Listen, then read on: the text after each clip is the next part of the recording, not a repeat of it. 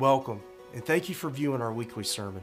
I'm Pastor Malone, and I pray this message be a blessing to you and help you grow closer to Jesus. If you'd like to know more about having a personal relationship with Jesus or to connect with us as a church, please visit westacres.org. Thanks again, and God bless. Well, amen. While the choir's making their way to their seats, I do want to just invite you to turn with me in your Bible. We're going to be in Acts chapter 5, verse 12 today, looking at 30 verses of Scripture. I hope you don't have anywhere to go today. I'm just messing with you. But Acts chapter 5, verses 12 through 42, we do have a lot of ground to cover. So please stand with me as we honor the reading of God's Word, if you're able.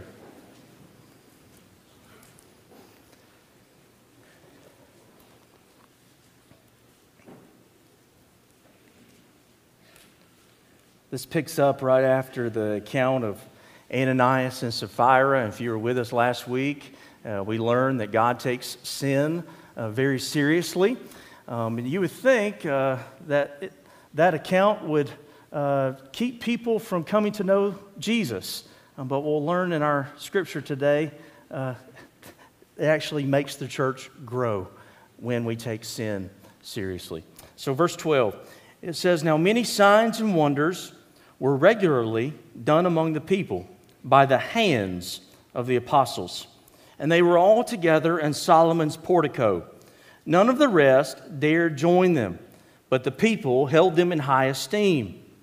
And more than ever, believers were added to the Lord, multitudes of both men and women, so that they even carried out the sick into the streets and laid them on cots and mats, that as Peter came by, at least his shadow might fall on some of them. The people also gathered from the towns around Jerusalem, bringing the sick and those afflicted with unclean spirits, and they were all healed. But the high priest rose up, and all who were with him, that is, the party of the Sadducees, filled with jealousy, and they arrested the apostles and put them in the public prison. But during the night, an angel of the Lord opened the prison doors and brought them out and said, 'Go and stand in the temple and speak to the people all the words of this life.' And when they heard this, they entered the temple at daybreak and began to teach. Now when the high priest came and those who were with him, they called together the council and all the senate of the people of Israel and sent to the prison to have them brought. But when the officers came, they did not find them in the prison. So they returned and reported, 'We found the prison securely locked and the guards standing at the doors. But when we opened them, we found no one inside.' Now when the captain of the temple and the chief priests heard these words, they were greatly perplexed about them, wondering what this would come to. And someone came and told them, 'Look, the men whom you put in prison are standing in the temple and teaching the people.' Then the captain with the officers went and brought them, but not by force, for they were afraid of being stoned by the people. And when they had brought them, they set them before the council, and the high priest questioned them, saying, 'We strictly charged you not to teach in this name. Yet here you have filled Jerusalem with your teaching, and you intend to bring this man's blood upon us?' But Peter and the apostles answered, 'We must obey God rather than men. The God of our fathers raised Jesus, whom you killed by hanging him on a tree. God exalted him at his right hand as leader and Savior to give repentance to Israel and forgiveness of sins. And we are witnesses to these things. And so is the Holy Spirit, whom God has given to those who obey him.' When they heard this, they were enraged and wanted to kill them. But a Pharisee in the council named Gamaliel, a teacher of the law, held in honor by all the people, stood up, gave orders to put the men outside for a little while. And he said to them, 'Men of Israel, take care what you are about to do with these men. For before these days, Theudas rose up, claiming to be somebody, and a number of men, about 400, joined him. He was killed, and all who followed him were dispersed and came to nothing. After him, Judas the Galilean rose up in the days of the census and drew away some of the people after him. He too perished, and all who followed him were scattered. So in this present case, I tell you, keep away from these men and let them alone. For if this plan or this undertaking is of man, it will fail. But if it is of God, you will not be able to overthrow them. You might even be found opposing God.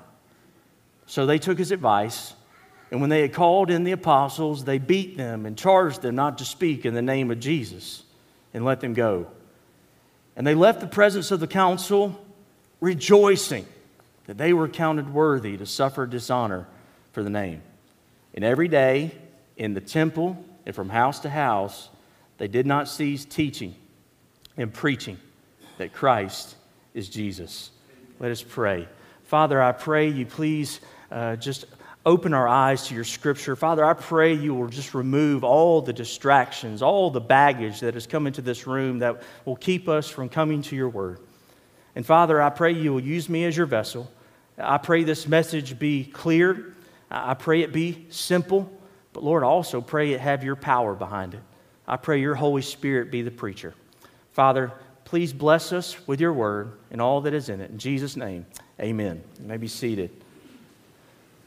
The title of today's message is The Unstoppable Church. The Unstoppable Church. When faced with opposition, what do we see with the church in Acts? It only grows stronger and it only grows faster. I heard one preacher put it in terms like this: the church is like a volleyball in water. Some of you are familiar with what I'm saying here. If you've been in a swimming pool with a ball of air, like a volleyball, you try to push it down under the water, maybe use it as a float. What does it do? It pops right back up with force. You can't keep it down. Likewise, you can't keep the church down. Our adversary, the devil, is indeed a formidable enemy. But he is no match against an almighty God. Hear this, church. The devil might win some battles here and there, but God's word tells us he does not win the war. He might win some battles here and there, but he does not win the war. When Jesus gave Simon his new name, he said this: I tell you, you are Peter, and on this rock I will build my church, and the gates of hell shall not prevail against it. The gates of hell, the devil, the world, the government, persecution, cancel culture, all the chaos we're seeing in this world today, none of them will prevail against God's church. So don't be scared. Don't be scared. In our passage today, the apostles are going to face more persecution from the Sanhedrin, and that is the elite Jewish leadership of Jerusalem. And it's primarily made up of Sadducees, which we'll talk about in a little bit. But this persecution is going to be dialed up a notch in chapter 5. We see the first account of persecution in chapter 4. Peter and John are preaching at Solomon's portico, and they've healed this lame beggar. And what does the text say? It says they were taken into custody and they were given a warning. They were told not to teach or preach in this name. That's the first account of persecution. But in chapter 5, they turn it up a notch. They turn it up a notch. We not only see Peter and John arrested, we see all of the apostles arrested. They also are commanded not to teach in Jesus' name, but it says it just passively, and I hope you didn't miss this. They were beaten. They were beaten. Persecution will only grow worse in the book of Acts. It starts here, it gets worse. By the time we get to chapter 7, a man will violently be killed for his Christian witness. That, of course, was Stephen. However, when persecution grows, the church grows. We see this already in our world today. We look at the nation of China, which our news just paints in such negative light. But folks, there are millions of brothers and sisters in Christ in the nation of China, a place where there's so much persecution, but where the church is growing like wildfire. Think about that the next time China's in the headlines. Pray for your brothers and sisters in Christ. But every time we see persecution grow, the church grows. The early church leader named Tertullian, while addressing the rulers of the Roman Empire, he cried this out: "Kill us, torture us, condemn us, grind us to dust. The more you mow us down, the more we grow." The seed is the blood of Christians. As we look at the unstoppable church today, there are 3 marks seen in this section of Scripture. There's 3 things I want to point out: power, persecution, and perseverance. Power, persecution, and perseverance. Let's begin by looking at number 1, power. The early church was given the power to perform signs and wonders by the hands of the apostles. The early church was not a miracle-working church. It was a church that had miracle-working apostles. Not everybody had this ability, but God gave His apostles this ability and this power for a purpose. It was to affirm their authority, that they were indeed the servants of the Lord, but it was also to affirm their message. This was a fulfillment of Jesus' promises to His disciples, saying, "Listen, y'all are going to do greater works than these. You just wait." But it was also an answer to the church's prayer. Back in chapter 4, the church prayed, "Lord, give us more boldness. Lord, I pray You'll do more signs and wonders through the hands of Your apostles, through the name of Jesus." And what do we see taking place in chapter 5? We're seeing more boldness, and we're seeing more signs and wonders. They were healing the sick. They were healing those afflicted with unclean spirits. 2 different things, by the way. 2 different things. The news was spreading to the point where people in nearby towns were saying, "Hey, have you heard? These guys are healing in the name of Jesus. Let's go." So people from nearby towns were coming to Jerusalem to be healed. God's power was so manifested in the apostles that people even believed that they were being healed by just touching Peter's shadow. I was at Evans Town Center yesterday, out in that big old field. They had this public safety event going on. Great, by the way. But I had my little, 2-year-old? I'm losing count of how old they are. But she's running this way. I come up behind her, and you can see my shadow on the screen, and she's just running from my shadow, not wanting to be touched by my shadow. But the people in this story, they wanted to be touched by Peter's shadow.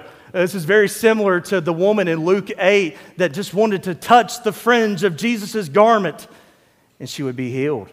And she was healed. There was power. Also, verse 16 says this. Notice Scripture is never half of anything. It's never just a percentage. It's all. It's all or nothing. They weren't just... they're healing some of the people. They're healing some of them. I don't know about your case, but they're able to take care of this. They're able to take care of that. No, verse 16 says this. They were all healed. They were all healed. This is amazing. No failures.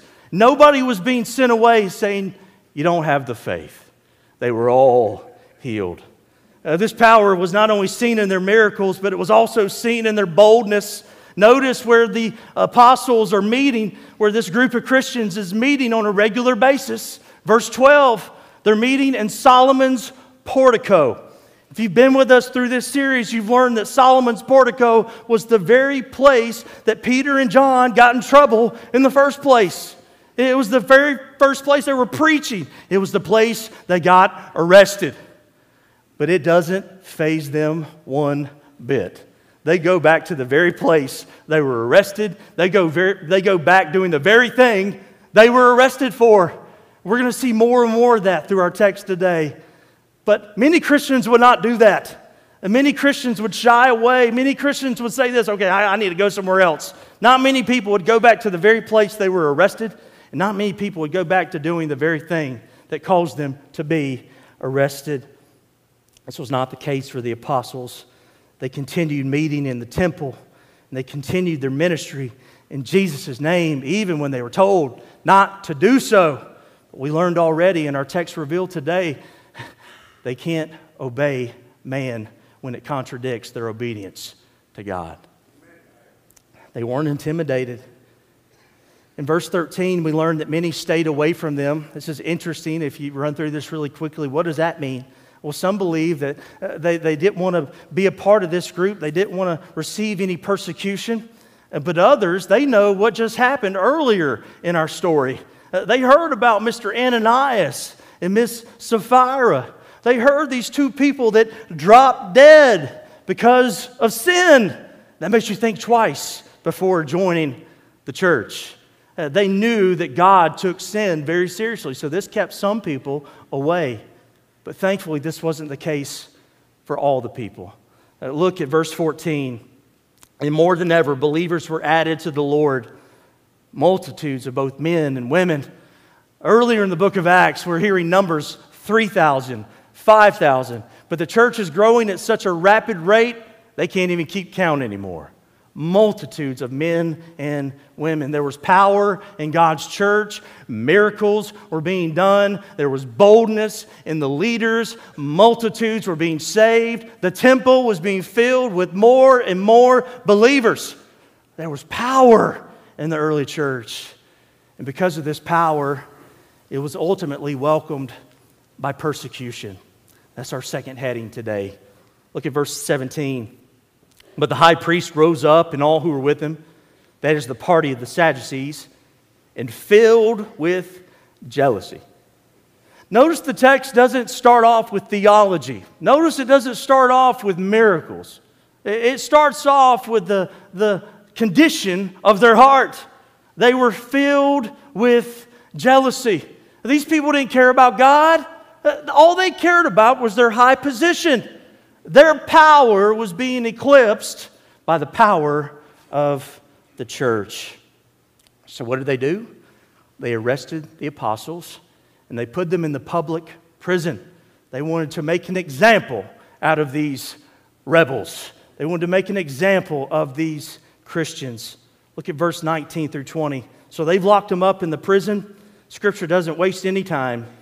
Verse 19, but during the night, an angel of the Lord opened the prison doors and brought them out and said, go and stand in the temple and speak to the people all the words of this life.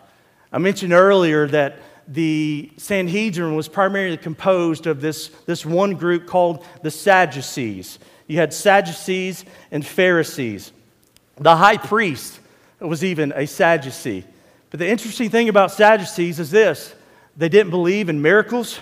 They didn't believe in the resurrection, not just the resurrection of a Messiah. They didn't believe in a resurrection at all. They also didn't believe in angels.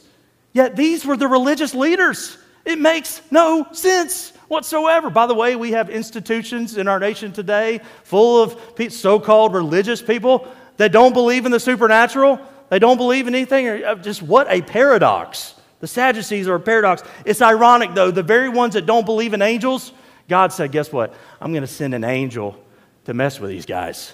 I'm going to send an angel to release these apostles, my apostles, from prison. An angel not only delivers them from prison, but the angel also gives them a divine commission. He doesn't just get them out of jail, but the angel also says this, go and stand in the temple and speak to the people all the words of this life. Tony Merida says this instruction is kind of funny because it was precisely the act of preaching that caused them to get put into prison in the first place. Yet, in obedience, the apostles offer people the words of life. I love what he says here. God frees the apostles physically in order to free others spiritually.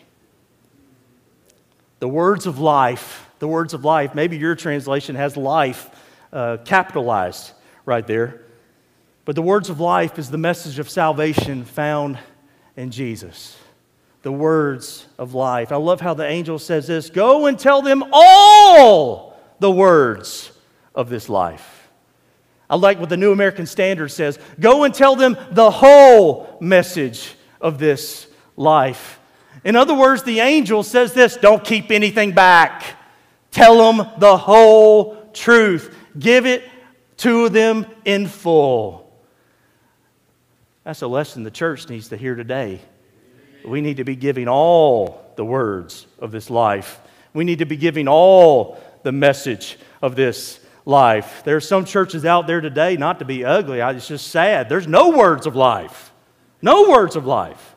But many, in an attempt to appease the culture, not to step on toes, in an attempt to grow their church somehow, some way, I don't know what kind of growth they're thinking about, they keep things out of it. They keep words away. We should listen to this angel. We should listen to the example that's giving. Give the whole message of this life. The apostles didn't waste any time. They didn't go home. They didn't say, honey, we're home. Yeah, we were in prison. They didn't even get a nice meal. They didn't go and freshen up. They didn't do any of those things. They went straight to the temple. And Scripture says this, they went at daybreak. They went at daybreak.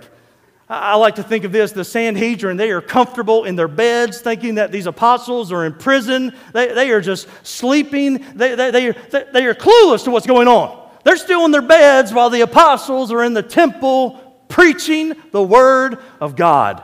I don't know if you're like me, I'm a morning person. But this motivated me to wake up early this week.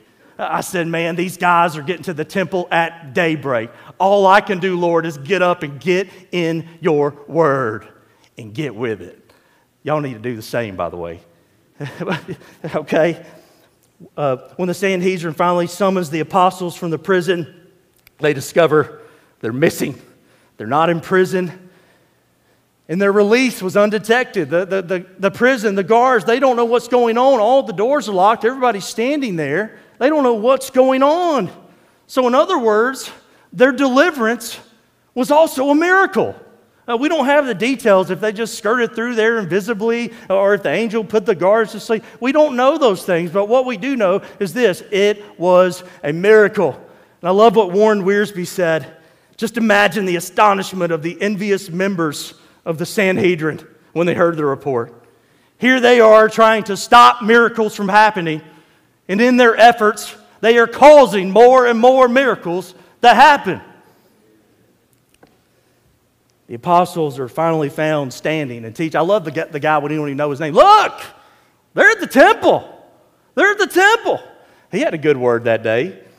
But they're found standing and teaching within the temple. The Sanhedrin sends the guard to have them escorted.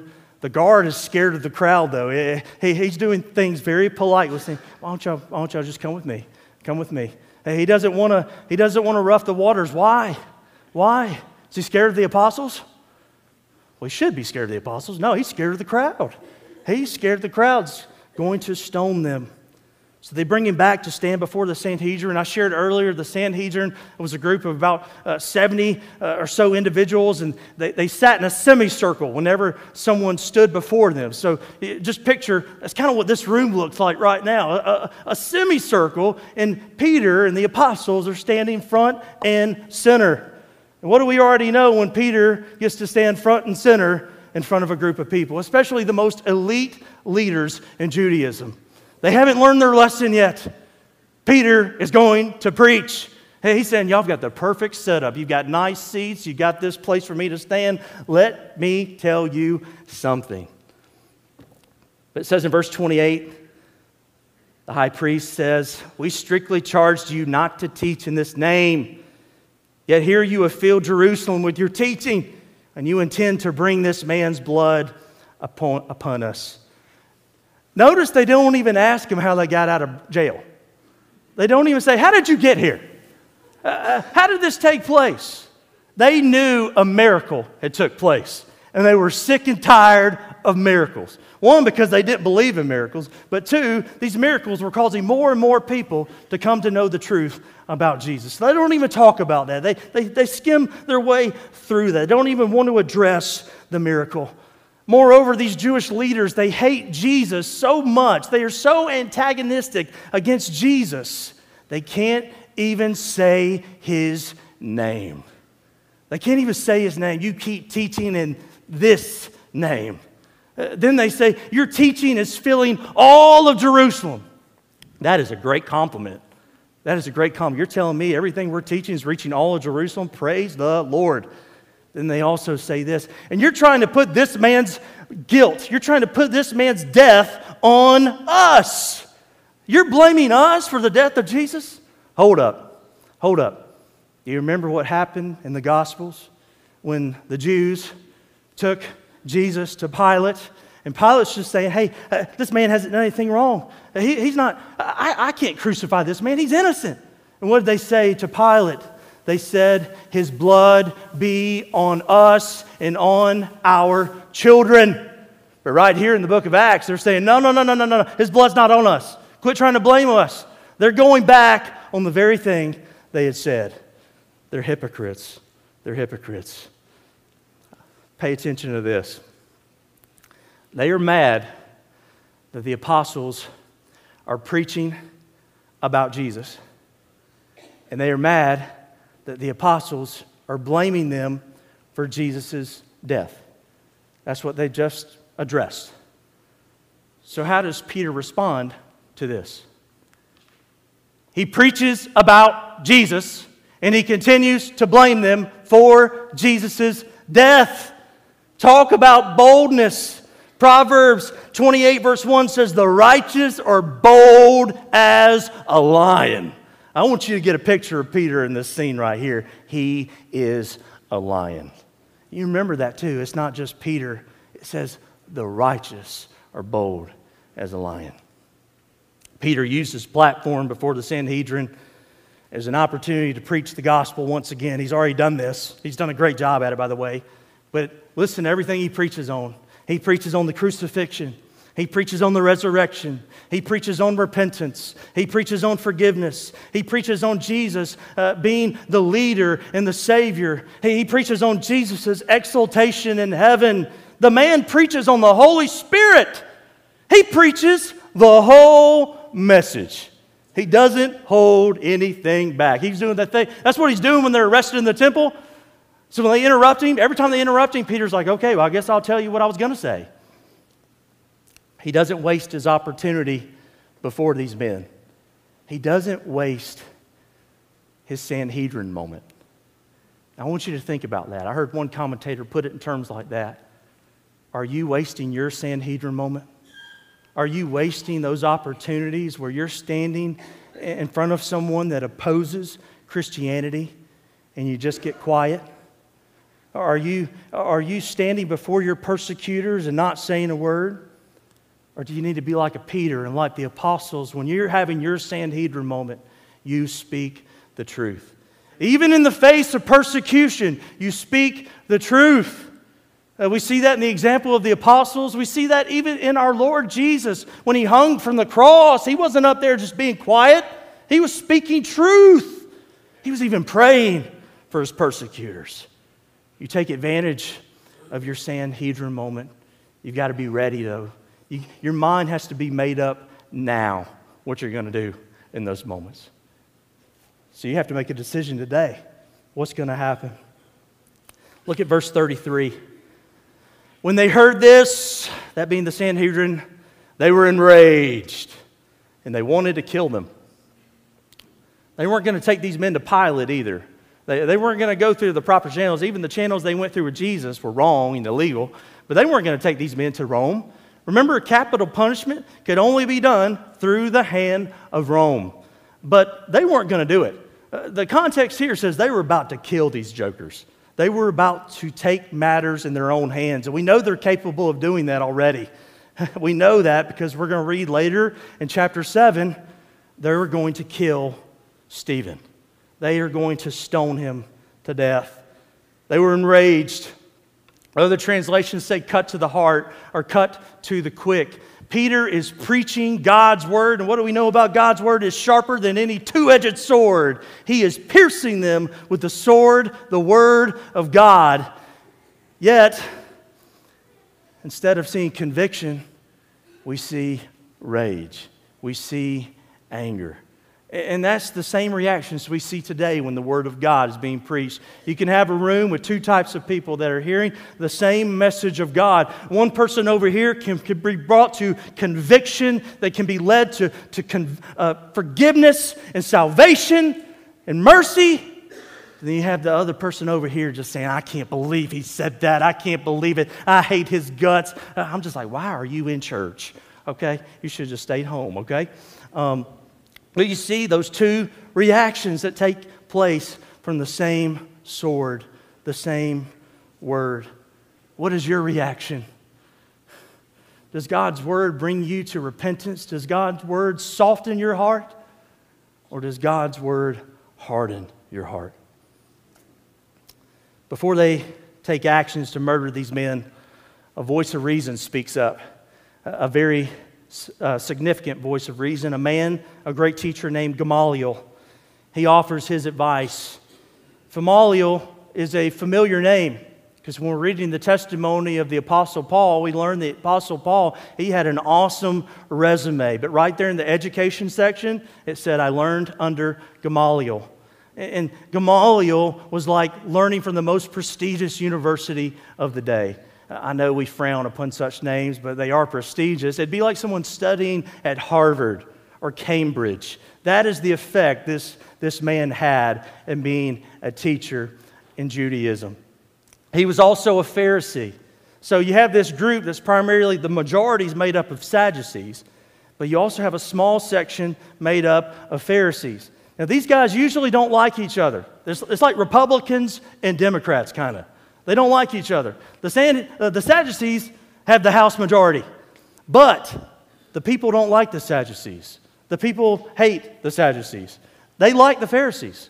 The Pharisees were held in high esteem. And the Sadducees, they needed the people's favor during this time. So what are they going to do? They're going to listen to Gamaliel. They're going to listen to this Pharisee because they need the people on their side because things are getting out of control. So they listen to Gamaliel's advice. And Gamaliel recounts two episodes that took place in recent history. Two men that rose up to lead revolts and movements. I'm not going to get into those details here. But he pointed out that these movements died out because these were not of God. Therefore, in verse 38, it says, So in the present case I tell you, keep away from these men and let them alone. For if this is the plan or this undertaking is of man, it will fail. But if it is of God, you will not be able to overthrow them. You might even be found opposing God. So what did they do? They took his advice. When you read Gamaliel's comments quickly, you're thinking, wow, that makes sense. There's a reason this guy's the smart guy in the room. But also, if you take a good look at his comments, it's also the worst advice you could ever hear, especially in today's day and age. Gamaliel was just simply being neutral. He wasn't favoring the Christians. He was being neutral. He wasn't taking a side. Look at how neutral his comments are. He doesn't want to be in the Christian camp, but he doesn't want to be in the Sadducee camp. And it's sad someone held in such high esteem, one of the greatest teachers in Judaism, doesn't have enough wisdom and discernment to know that what is taking place is of God. Hey, he doesn't make a decision. He's just blowing smoke. He's just blowing smoke. But also, his words are very dangerous. Just because something lasts doesn't mean it is of God. Think about that, folks. Think of all the movements. Think of all the false religions that are present in this world today that have been around for centuries, that have millions and hundreds of millions of followers. Islam, Hinduism. Let's bring it into our backyard. Cults like the Jehovah's Witnesses, the Mormons, they are successful. They are good at doing what they do, and they are still here. But they are not of God. They are not of God. So you want to be very careful taking the advice of Gamaliel. Satan is the chief deceiver, and he is very successful in what he does. However, the Sanhedrin took his advice, therefore the apostles live for another day. They live for another day. Look at verse 40. They're not let go without a stern warning. And when they had called in the apostles, they beat them. They beat them first, then charged them not to speak in the name of Jesus. And they let them go. The 12 apostles were unjustly beaten, and many believe they took 39 lashes in this beating. Old Testament allowed for 40 lashes, but people were so scared of miscounting, they kept it at 39 lashes. And the lashing consisted of striking the victim's bare skin with a tripled strip of calf's hide. Some of y'all are like, I thought my daddy's belt was bad. Tripled strip of calf's hide. The victim received 2 blows to the back, then 1 to the chest. And they would repeat this cycle until they were done. Many references in classical Greek literature convey the idea of flaying and parting the skin. Taking all things into consideration, the apostles were probably whipped until they were bloody, but they were not subjected to the halfway to death mark like Jesus. The punishment undoubtedly left permanent scars. They didn't leave there red. They left there bloodied and scarred in the name of Jesus.